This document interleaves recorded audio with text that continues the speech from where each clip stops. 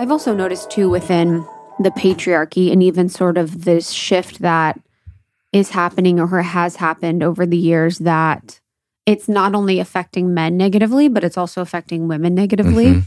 And, obviously we'll speak to the negative aspects of it because there's also a lot of beautiful, for the most part, more so beautiful things happening within both polarities. But for the women, it's like almost like where capitalism gets inserted in both the patriarchy and when we're talking about the feminist movement, because then it becomes our sole organizing principle is money and power rather than love and truth.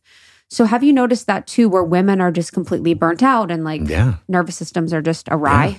Well, you think that, look, and here I am a guy, critical of feminism, and I'm not, right? Yeah. Feminism needed to happen. It should have happened the way it happened. There needed to be parity and equality in workplace.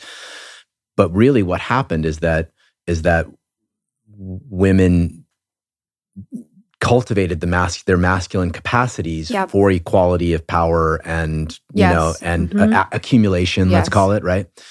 And so they hit that level, not understanding that those skills, although really powerful in the workplace and totally needed in the workplace, would not translate into relationship, right? That they wouldn't have the same impact in areas of the heart. So basically feminism just elevated the toxic masculine in women. And I'm sure I'll get some hate mail for that. But really, and what I'm seeing now, and Kendra Kunoff, who's a dear friend of mine, said it so beautifully. She's like, the next wave of feminism will celebrate the feminine.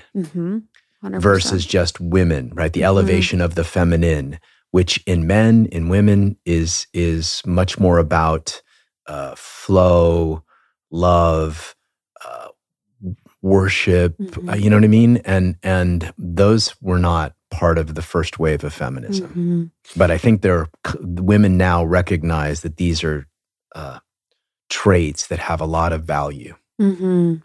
Yeah, and I want to acknowledge I could even sense that fear, and that's what's hard in these situations when you kind of are around topics like that, where you're like, there's a supercharged conversation about this, and I'm a person that, from the perception, believes that I should not be talking about this, but it's related to all of us, and I've seen it within the community and just sort of observed that it's caused women to be just completely out of their bodies and unhappy. Yeah. And, the solution isn't for every single woman to be someone that's going to stay at home barefoot, have kids, but the solution is to be in a more balanced state where it's more about, where we're not applying the principles of toxic masculinity where it's like power, CEO, burning the stake at both ends, where it's not 80-hour work weeks. 100%. Yeah, sure.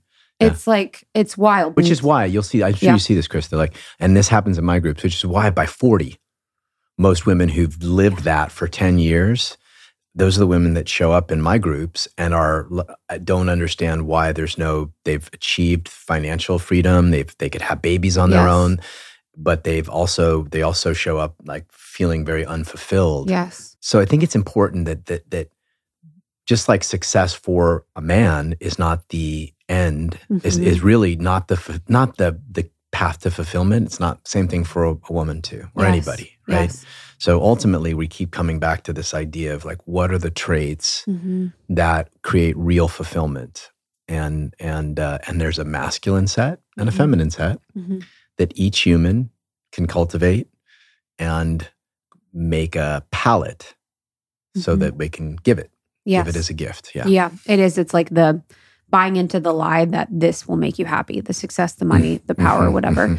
Just on the point of the 40-year-old woman or like people in the space where you're kind of on that track where you've bought into that idea of what success is. And then you're sort of looking around like, I haven't been able to have a nourishing relationship with a man. I haven't been able to feel ravished. I haven't been able to feel that nervous system comfort with being in the masculine. Yeah. But what happens, I'll see a lot of times too is, and I'm curious if this is true or not, a lot of women will say like, oh, they're intimidated by you. Like men are intimidated by you. Men are, intimidated of your success, intimidated of whatever. And I think there's truth to that too. But like, what do you think? But then there's also not truth to that. So what do you think about that statement or that situation when that comes up? That men are intimidated? Yes.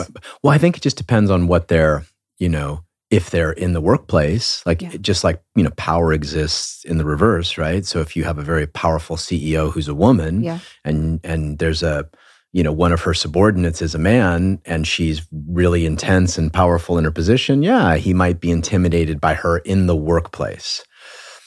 I don't know if that translates totally towards relational field. I think it's different in the relational field. What more often happens, I'm just digging my own grave here. That's what I like to do. I like to make people like... More often happens is that there's a repulsion. Of course. Yeah. So he if he is masculine, if he is masculine, right? And this could be in a same-sex relationship, right? If he is masculine and she's bringing a toxic masculine from the workplace to the home, he will not... There's no polarity. It's basically two alphas kind of fighting for position, so to speak, which is what I see a lot. It's also her, and not even to hate on it, but it's like being inauthentic to herself in her own essence. And that's, from my perspective, really what it is. It's like if you're inauthentic to what's true for you, then it's going to be, there's not going to be a match. Well, and this is what, your generation, right? I'm sure you guys see this all the time, but your generation is kind of moving in the right direction, like moving in the direction of, okay, let's take what's been successful in terms of entrepreneurship and creativity and power and structure and all that. And then let's add this other realm of intuitive beauty and radiance and, and let's add these things, intuition, and let's now cultivate a new generation of success with this kind of deeper understanding of what success really means. For men, what I'm seeing now is they spent the last 50 years learning how to express themselves, how to go into the woods and play the drums, and how to be fully expressed and how to flow. And they spent the last 50 so years doing that. And they're realizing like, whoa, wait a minute, that also repulses her if I'm too far in flow. Flow boys, fuck boys. You get you see it all the time. That'll repulse her. So I need to add depth. So I think there's this recalibration happening on both sides that's very healthy and hopefully gonna help people relate more fully. Thank you so much for tuning in to Morning Microdose by Almost 30. We hope you enjoyed waking up. As always, we encourage you to take what resonates and leave the rest. If you enjoyed this trip, tune into the full episode on the Almost 30 podcast. All episode information can be found in the show notes. Make sure to subscribe, and if this becomes a part of your morning routine, be sure to share it with a friend. We have new inspiring doses Monday through Friday. Follow us on Instagram at Morning Microdose, and follow Almost 30 at Almost 30 Podcast. Thanks for listening. We'll see you in the vortex.